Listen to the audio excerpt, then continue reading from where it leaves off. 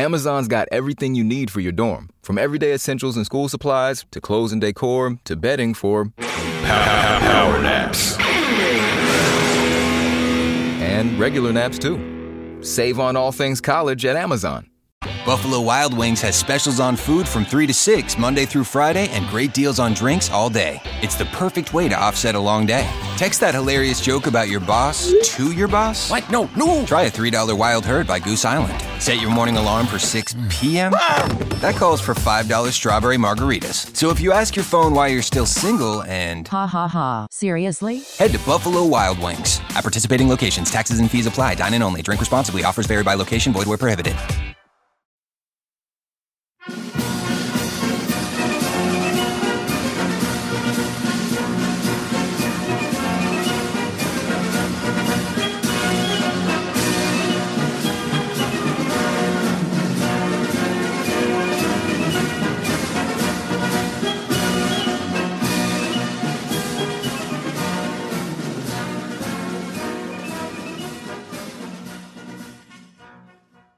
Hello there, welcome to another episode of This Week in History with me, your host, Dan the Viking.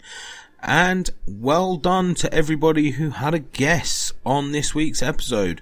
I promised I would give a shout out to anybody who got it right, and the winner, the only person who got it right, was Shannon. So congratulations, Shannon.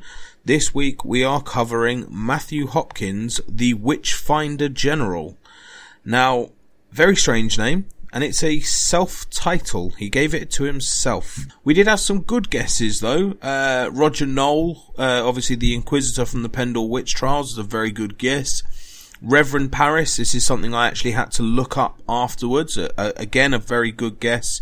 Not right, though, obviously. The Pied Piper, wasn't sure about that one. I thought that might have been a joke. But the next one, John Smith.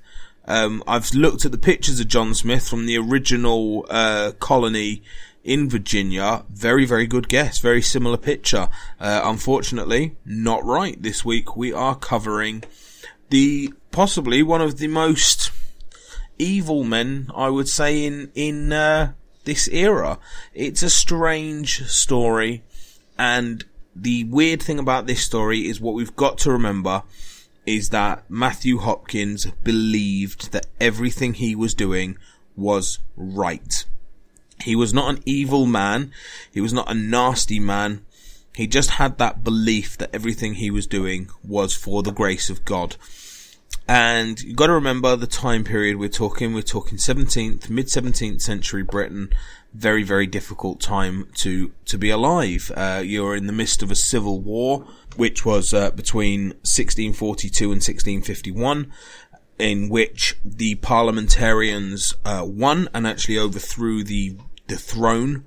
And this is something that I will cover for a later episode, because the civil war is pretty amazing. It's between the royalists and the parliamentarians, and it's basically those who believed in the royal family and those who wanted to go in a different direction.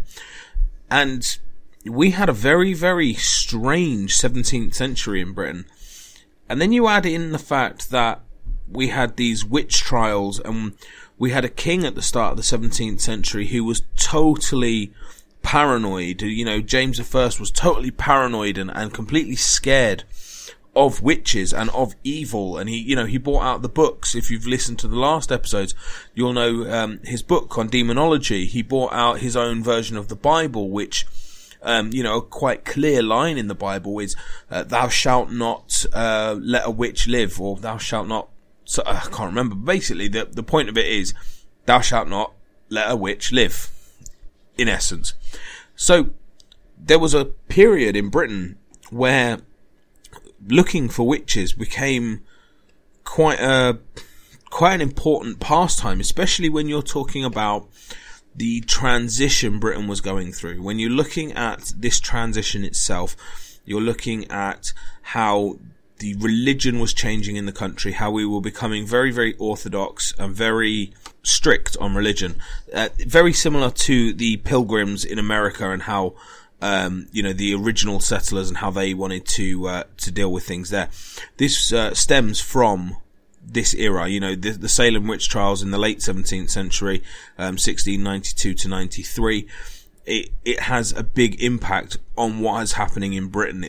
Britain, whatever, whether you agree or disagree or whether you like it or not, unfortunately, Britain colonized America, and Britain, a lot of Americans there were there to get away from what was going on at home.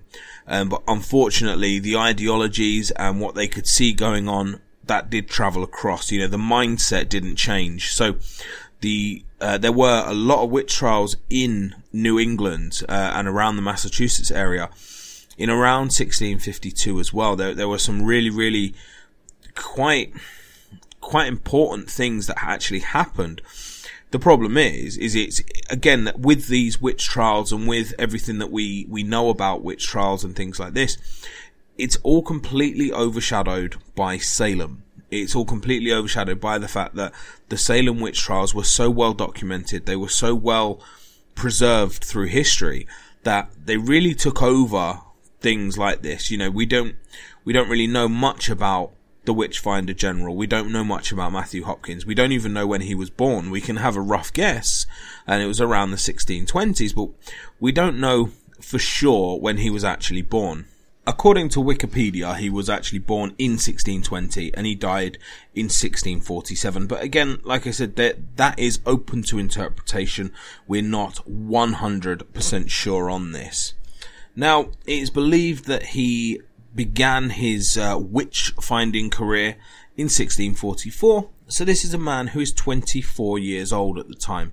He is not an old man. He has not been doing this for a very long time, but he is pretty convinced that this is what he is put on the earth to do. He's pretty certain that being a witch finder, that's his role in life. And just to put it into a bit of perspective for you, we'll look at England in the early 15th century and the late 18th century. There were fewer than 500 executions in England during this time. Now, this is a long time. We're talking 300 plus years. And in the 2 years, just 2 years between 1644 and 1646, Matthew Hopkins, the Witchfinder General, is claimed to have been responsible for the executions of over 100 of these witches. So 500, 1/5 of the all executions of witches within a 300-year period are narrowed down to just a 2-year period with Matthew Hopkins. And that just gives you an idea of why he got the name, the Witchfinder General. Why I say he got the name. He didn't get the name. He gave himself the name. That's how, proud he was of himself. He gave himself the name. But like I said, there is very, very little known about Matthew Hopkins before 1644. We know that his family was born in Great Wernham, or Wenham, which is in Suffolk. Now, Suffolk is a very, very strict parliamentarian town at the at this time. And it was, when you look at the religious sects in the country in the 17th century, the parliamentarians were the stricter sides. When they actually got into power, Oliver Cromwell even banned Christmas. Just to, if any of you guys remember back to the Christmas episode that we did, you'll possibly remember that. So that's a bit of an idea on how crazy England was at the time. It just really didn't have much going for it. And when you look at this, you're looking at, he's born in a town that is very, very strict religion, and he was the 4th son of 6 children. His father was James Hopkins, who was a Puritan clergyman. So again, he was brought up very, very strict religion. And we tend to find when things go like this, that religion does have a big part to play in it.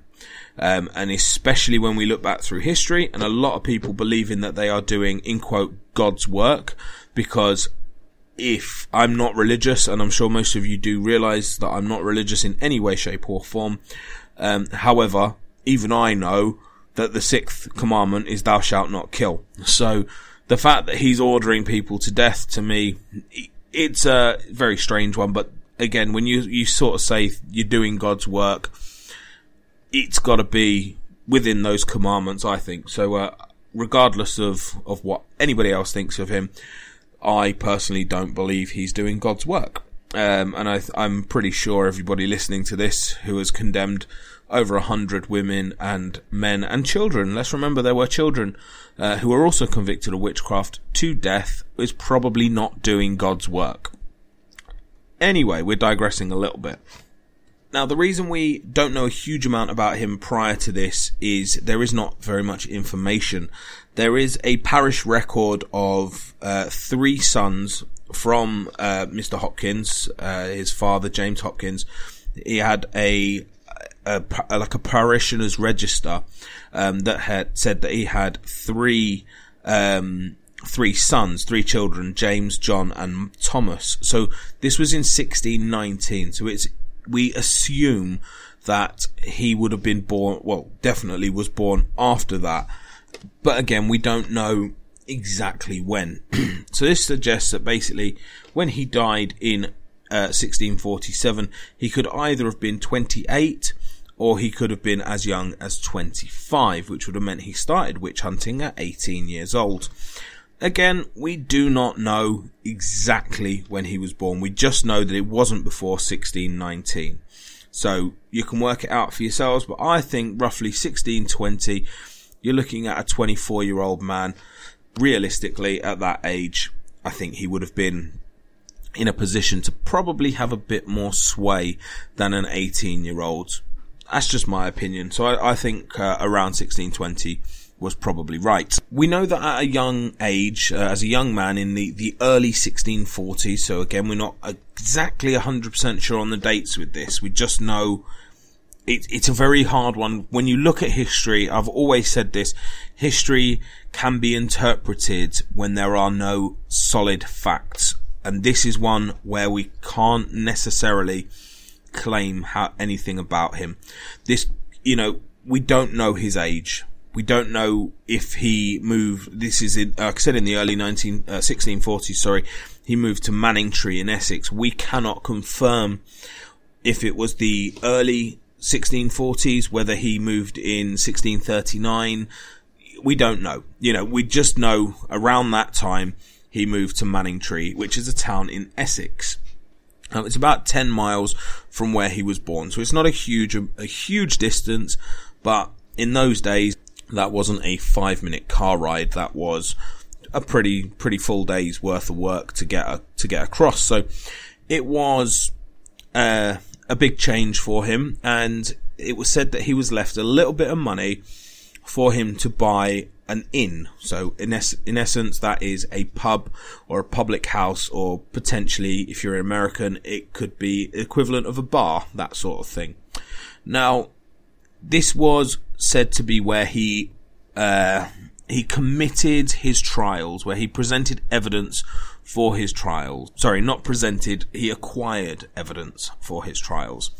And it was suggested that he was a lawyer of some form. Now, the reason we don't think that Matthew Hopkins was a lawyer, we think he was more likely to work for a lawyer or work in a law firm. Now, the reason for this is if he was a lawyer, he would have had a lot more knowledge than what he did have, but also there would be records of him as a lawyer, which there aren't.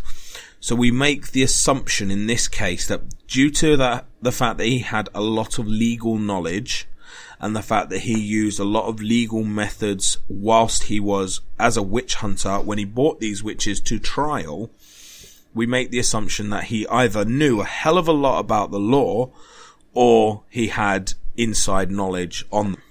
Now, following the Pendle witch trials, which obviously we covered last week, and what was known as the Lancashire witch trials, which actually went on till 1634, it was ordered that there needed to be more evidence to secure a conviction on a witch. In other words, you couldn't just say, well, I saw her, therefore she's a witch. And that's how many people were convicted prior to sort of 1640. They were just purely on the basis of, I saw her do it, therefore she did it. That sort of thing. After that, they brought in a thing called the examination of a body, where they would check for, which we did cover slightly in the last episode, they would check for devil's marks. Now, these devil's marks can be anything. Okay, they can literally be anything. A mole, a wart, a boil, a third nipple, just anything that they believed would feed the devil. And this is something that made the job very, very easy for Matthew Hopkins and now his teammate, a man named John Stern. Now, they were both avid Puritans and believed, like I said, that what they were doing was God's work. Now, prior to this point, a witch had to do something malicious.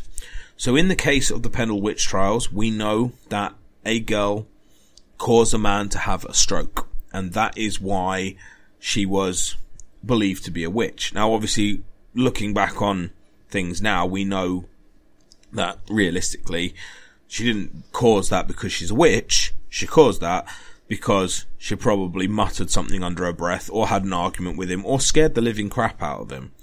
But, you know, they didn't know that at the time. There was pretty much irrefutable evidence to convict that woman, and the rest were pretty much convicted on a you-know-her basis, that sort of thing.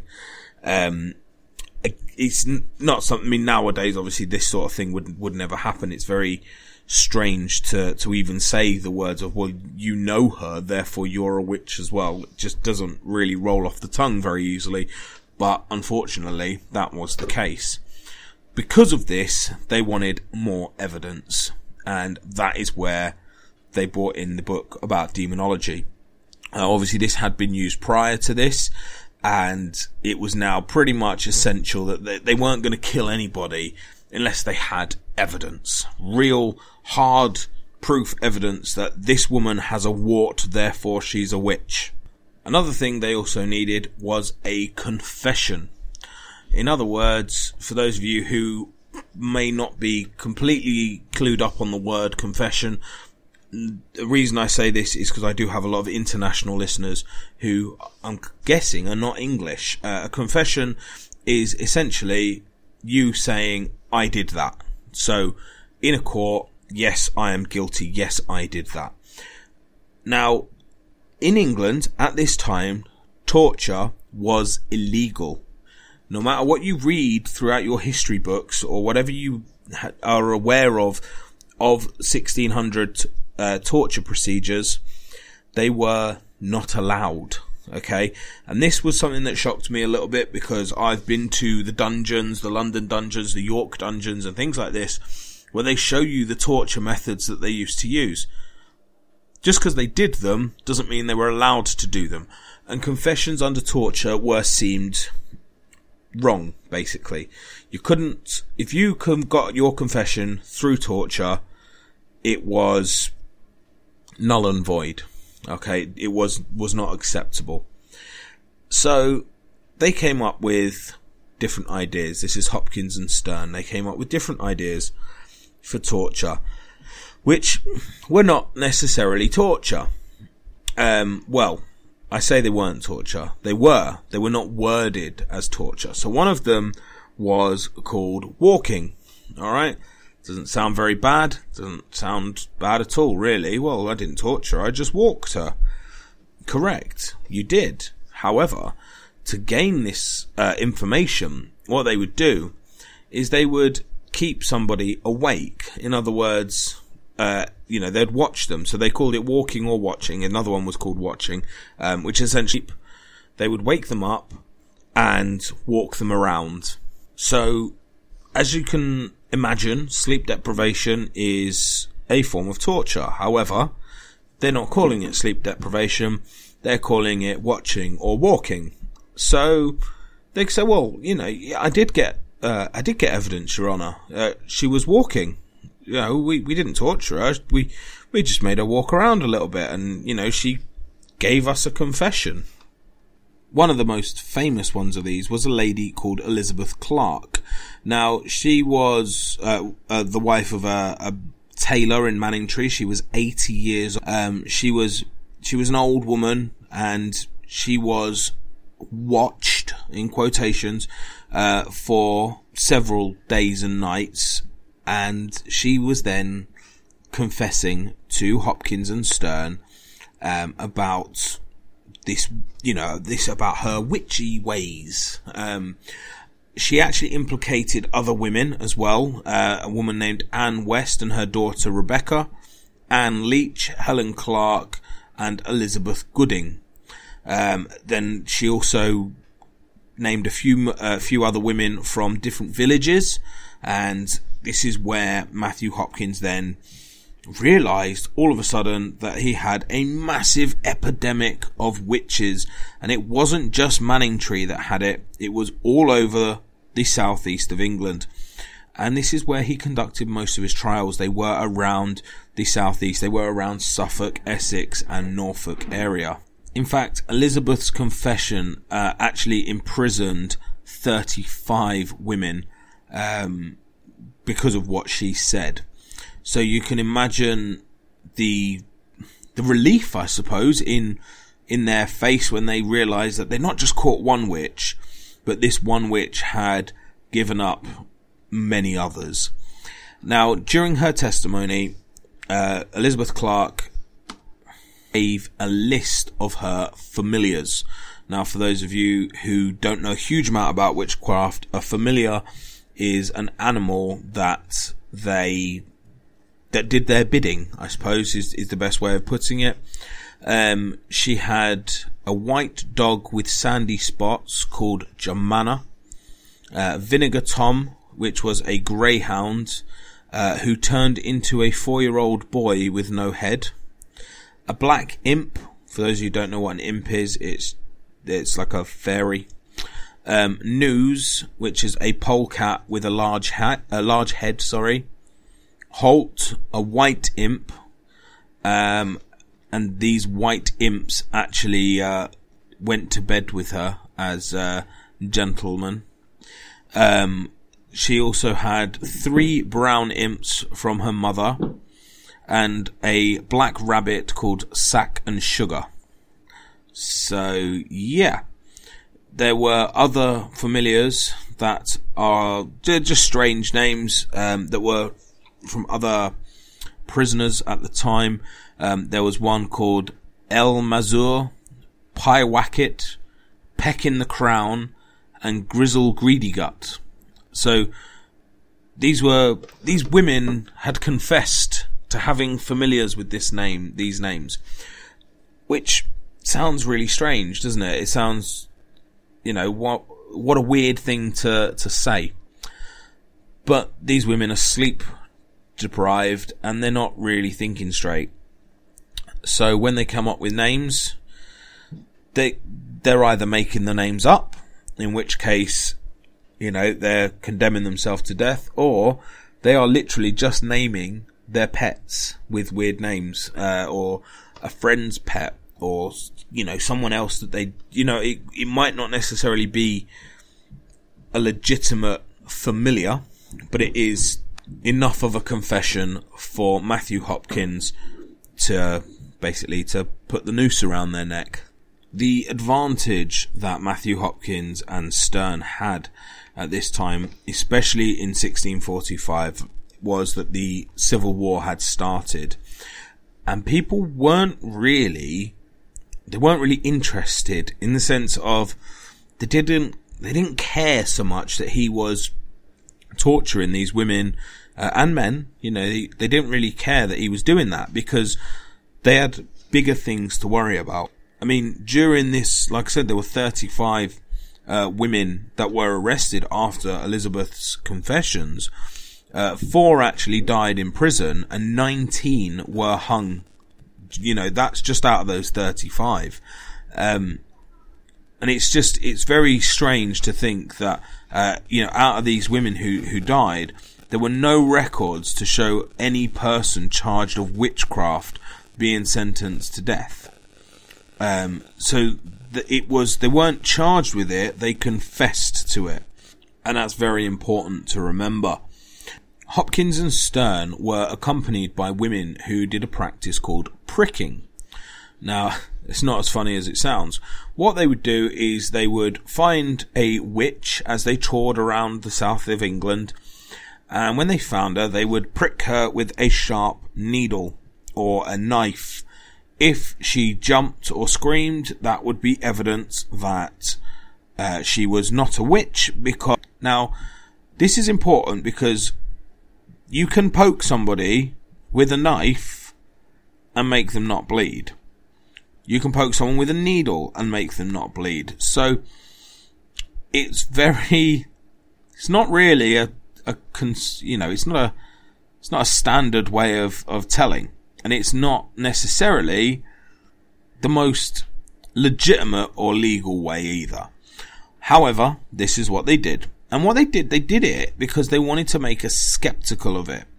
So they went around, they also did a thing called swimming, which I'm sure many of you are probably aware of, which is where they would tie the thumb of a woman or a man accused of being a witch.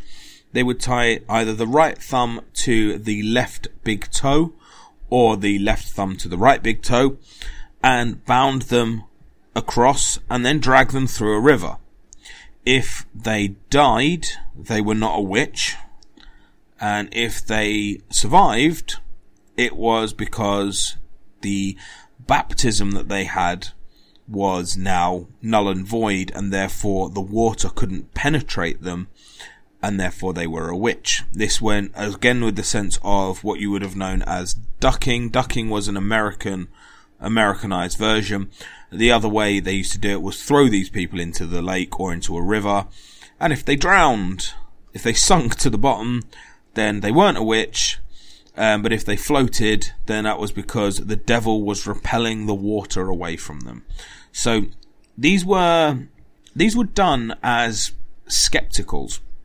So you've got to remember, in this time period in England, there's not much to be proud of. I'm not saying these guys were proud of the witch hunters, but there was not much to sort of get yourself out of bed in the morning. There was a civil war going on. You were either on one side or the other, and there was no entertainment really, And these guys then said, well, we'll come to your town and we will rid you of all your witches. And when we do it, we are going to make a spectacle of it. You are going to be able, a spectacle. You are going to enjoy it. It's going to be fun. It's going to be entertaining. And when we're finished, you'll have no witches in your town. So towns actually paid to have Matthew Hopkins and John Stern come to their town and rid them of witches. They said that his fees were around 20 shillings a town. Now, the records at Stowmarket, which is just one other town, shows that that the town itself paid £23 plus his travel expenses. Now, £23 and travel expenses doesn't sound like a lot of money, but that's just one town. And nowadays, £23 is worth £3,800. So what he would do, if we can work on the basis that he's probably taking somewhere between £2,500 and £3,500 per town, and they could be in a town for maybe 5 days, that's a lot of money. Do you know what I mean? This is a lot of money that they were making. Now, Matthew Hopkins actually did a book a few years later, which was called The Discovery of Witches. Now, you can actually still get this book. So he made this book, and in his book, he basically claimed that he never took any money more than what was required for him to stay in the town, and he made no profit out of it, basically, was what he was trying to state. But the cost to the local community was such that in 1645, a special local tax rate had to be levied in Ipswich just to pay for the witch trials. And this is similar activities in Bury St Edmunds. These are other towns in Suffolk where, he went in and took money. And this is really, really important to remember, that the money was a big factor in it. It was a huge factor in it. And if people hadn't realised this at the time, they certainly realised after. Hence why his career was only 2 years long. Now, like I said, some of the methods that he did were quite bad, really. The swimming was pretty bad. Not a nice thing to go through. Guilty or not guilty, even if you, it's not necessarily that these people drowned and died, but you can drown and not die. But it's not a nice experience. I'm assuming a lot of them did die. And that, that's, again, she's not a witch, but she's dead anyway. It's crazy to think that this was actually acceptable. But then again, to the letter of the law, none of this was acceptable. None of this was allowed, but people just didn't care. They just weren't interested in this. They wanted that confession. They wanted that person to come out and say, all right, fine, I'm a witch. And, if that meant that they had to drag them through a river, if that meant they had to prick them with knives and pins that would create these marks for them, or prove that because they didn't bleed, therefore they're not a witch. And, the other thing about it is to find these devil's marks. I have a birthmark on the side of my head. Now, it's not very obvious unless I shave my head. Now, I'm sure most of you have probably just gone, shave your head, okay, fair enough. If you can imagine the 1600s, where they would pick this woman, or man, or child, and say, you're a witch, we're going to look for a mark, well, they have to shave everything. So, if you're a woman who is quite, confident with their hair, and I think this is something that's been around for years and years and years, women have always had long hair, and back in these days, men had long hair as well. I know a lot of men do have long hair now, but I mean, it was the norm for men to have long hair back then. They would shave your hair off you, just so they could look for this mark. So even if they didn't find something, it was pretty degrading to then have to walk around town for the next few years with no hair, or very, very short hair. And, there were opposition for this. This wasn't something that every town was, we've got the Witchfinder General coming to us.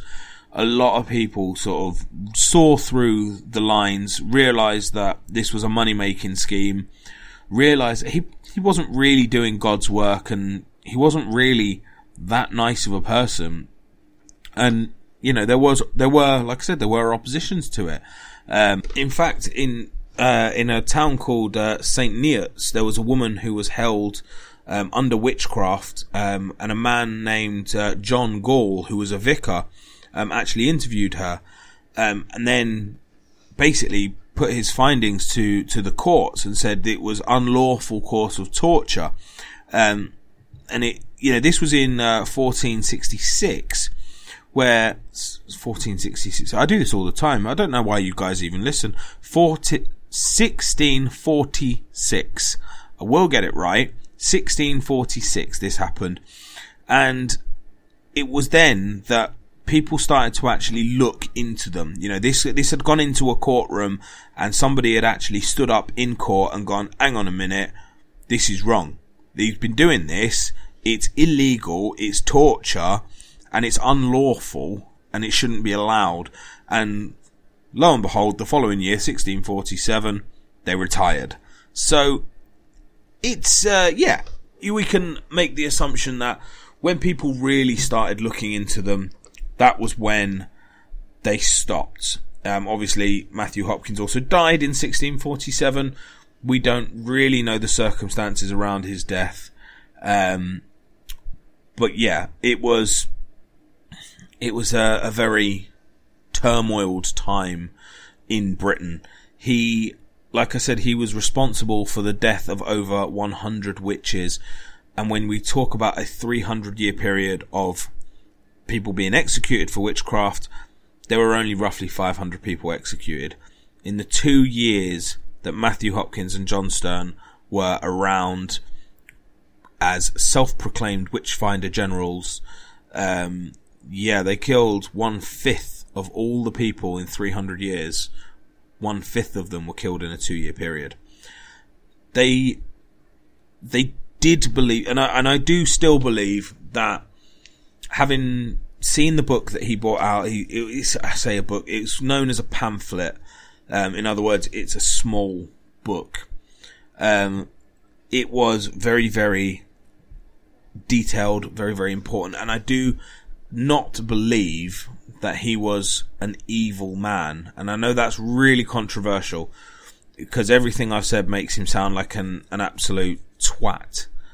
I don't actually think he was. I do think he was completely blinded by the fact that he had a very, very strict religious upbringing. Britain was in a very, very turmoiled religious time, and I do genuinely think that he believed he was doing the right thing. And that's quite a scary thought, I think, really, to think that someone can get away with killing, over 100 people because he thinks he's doing the right thing. And this goes down to, a lot of things like serial killers, even. A lot of them believe they're ridding the world of sin and things like that. So there is, there's a lot of things that the mental mind, I don't think, can comprehend. And I think Matthew Hopkins is one of those that I don't think we will ever really understand much about him. Like I did touch on at the start of the episode, the colonial impact of Matthew Hopkins. And when his book was published, The Discovery of Witches, the actual practices that he published were recommended in law in New England. In fact, the first woman in New England to actually be tried, convicted, and executed was a woman named Alcee Young, A-L-S-E. I'm not sure how that's pronounced.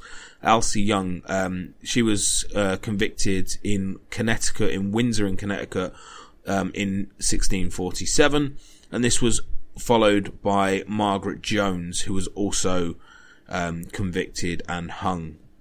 Now, Jones's execution was the first in the witch hunt in New England that lasted from 1648 until 1663. And in this time, there was roughly 80 people throughout New England who were accused of practicing witchcraft, and 15 women and 2 men were executed in that time. Again, Hopkins' methods for witchcraft was used then. It was also used in 1692 in Salem, Massachusetts, where 19 women were executed and 1 man was pressed to death for refusing to make a plea. So 20 people were killed in Salem, and that's why it's so famous. And the man pressed to death because he refused to enter a plea, that was again a very, very famous story. In America, well, in every country, you have to make a plea. You're either guilty or not guilty. If you refuse to make a plea, and this is what happened to him. He was put under a big rock, and more weight was put on top until he was crushed. That was Hopkins' methods that created these trials. And like I said, you can make the decision on what you think about him, whether you think he was or he's definitely deluded, and whether you think he was doing what he believed was right, or whether he was just a complete psychopath. There's 2 ways of looking at it, really, isn't there? So that is the story of Matthew Hopkins, the Witchfinder General, and his over 100 victims. Like I said, there's not a huge amount known about him in regards to how old he was, what happened to him in his early years. We only really know around the 1640s and the last sort of 7 or 8 years of his life. But we do know the impact of what happens after he did what he did. And the impact of him himself, to think that someone can essentially get away with what he got away with is crazy. It's, I think it's a bit of a different story this week. I think it was a little bit of a follow-on from the Pendle Witch Trials. And we can see, like I said, the Pendle Witch Trials were very, very important in British history. Very, very important in witch trial history. However, when we compare the handful of people that were killed at the Pendle trials compared to the over 100 that were killed within that year, or 2 years, that Matthew Hopkins was convicting people, there's a vast difference. He was whatever you want to think he was. I personally, like I said, don't think he was evil. I think he was mentally deranged. I don't think he was evil. I think he just didn't really understand. And nowadays we understand a lot of things. I know there are still people out there who believe in magic. I am not one of them. If you are one of them, I do apologize if you've been offended by this. I know that one of the podcasts I listen to, the woman who does that podcast, she is actually a practicing witch. I have no issues with that whatsoever, but I think there is a fine line between witchcraft and real magic. I don't think that exists. My personal opinion. Have your own opinion. We all have them. We're all entitled to them. So, I thought I would end this episode with a little bit of a shout out for next week, because we have got a really, really interesting episode next week. We are joined again by my father. Now, I've had a lot of requests for him to come back on, and I will be doing it because he has researched an episode that I didn't know a huge amount about. So this is something I find very, very interesting. I am a massive fan of the American Civil War. I really, really enjoy learning about the American Civil War. It's something that's fascinated me because of how modern it is, in essence, to a civil war.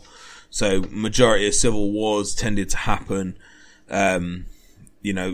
later, in a later period. So like the English Civil War was 1645. A lot of civil wars tended to happen around that time. It's one again with the French Revolution. That was the 1800s as well. I find those types of civil wars really, really interesting. And the American Civil War to me, I find fascinating. What this episode is something about the American Civil War that I didn't know. Now, I'm assuming some of you guys may know about it, and some of you may not know about it. So I will be putting an image up this week, and you let me know if you know what it is. So if you do, have a guess. If you don't, have a guess anyway. That's the fun of it. Have a look. I mean, when I put these pictures up, it does tell me roughly a sort of 120 to 150 people on the group actually see it. I only ever get about 5 or 6 comments. So, if you're listening to the podcasts, get involved. Have a look on it. Now, I will plug my Patreon this week again. For probably the last week, I have signed up to the Apple subscriptions. Now, I don't know exactly how it will work yet, but it is ready to go as of the 1st of March. I don't know the ins and outs of it, so nobody sign up to it until I know exactly what's going on with it, because potentially there's not going to be anything on there yet. Now, your Patreon is the extra episodes that we do. The Patreon is what keeps me going as a podcast. It keeps me in business, and it is you guys giving something back for all the free work that we do. Because these podcasts, they don't make money unless it's through subscriptions like Patreon or what's going to be the new Apple subscription service. The adverts are put on by the company that hosts my podcast. When we go on to Apple subscription and on Patreon, there are no adverts. So if you're getting fed up of listening to the adverts, there will be no adverts on these podcasts. The Apple subscription will be similar to Patreon. You will be getting all your episodes that you get here on Apple subscription, but without the adverts. And you will also get access to the extra episodes, which are on Patreon now. What I will also be doing in the coming future will be to pre-record episodes. In other words, every episode will go on to the subscription service 2 weeks before they go onto your normal feed. So I need to get a few episodes ahead for me to be able to do this. So when I find the time, this will be happening. In other words, if you are, and I know I have some really, really loyal listeners, and you know, I love you guys because you are the ones on my Patreon and you are the ones that keep me going. I know that you guys will love this because you will get the episodes 2 weeks before everybody else does. So that is the plan with Apple subscription. But like I said, do not sign up to it until I know the ins and outs of it. Hopefully that will be next week. If you can't wait, but you do want to listen to the extra episodes, if you get over to Patreon, $5 a month, it does exactly the same thing. And for those of you who are on Android, so that's if you listen to me on Spotify, on Google Podcasts, iHeartRadio, anything like that, these are the ones where you need to stay on Patreon, because unless you have an Apple Podcast app, then Patreon is there for you guys. I know a lot of you guys refuse to use Apple products. Personally, I only use Apple because it benefits my podcast. I don't even use Apple at home, but that's what it's, you know, if you haven't got Apple and you don't want to use Apple Podcasts, you can still support me on this. I do also have PayPal. I have actually had donations from you guys, who have messaged me privately, and I really, really appreciate that. I can't tell you what that means to me. If you are interested, it's twihpod@gmail.com. That is my email address to contact me, and it is also the podcast email address for PayPal. So if you do want to send me a donation, that would be really, really appreciated, and that is through there. Another quick note before you all disappear and leave me. We have got a new podcast coming out next week. That will be called Absolute Poppycock. We have a name for it, and it is a chat show where we will be discussing completely random news stories and completely random crap, mainly from the UK. So we are going to have a look at a few international stories, especially if they make me or Lee laugh. They will be on those on that podcast. If they are not your cup of tea, this will be an over 18s podcast only. It will be slightly blue, slightly sour words to be used, and it might not be for everyone, but that should be going live. Hopefully the first episode should be going out next week on Absolute Poppycock, so keep a lookout for that. I would love to see some of you guys come across and join me and Lee on there and have a laugh. You know, we have a very serious podcast on here with the history, and Lee has a very serious podcast on Realm of the Supernatural.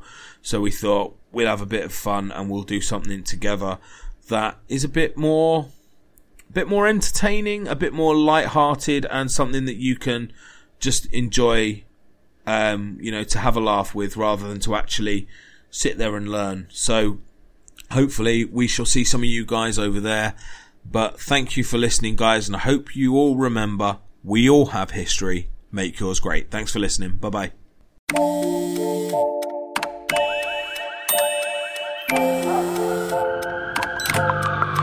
The world is always on, but you shouldn't be. Put junk sleep to bed.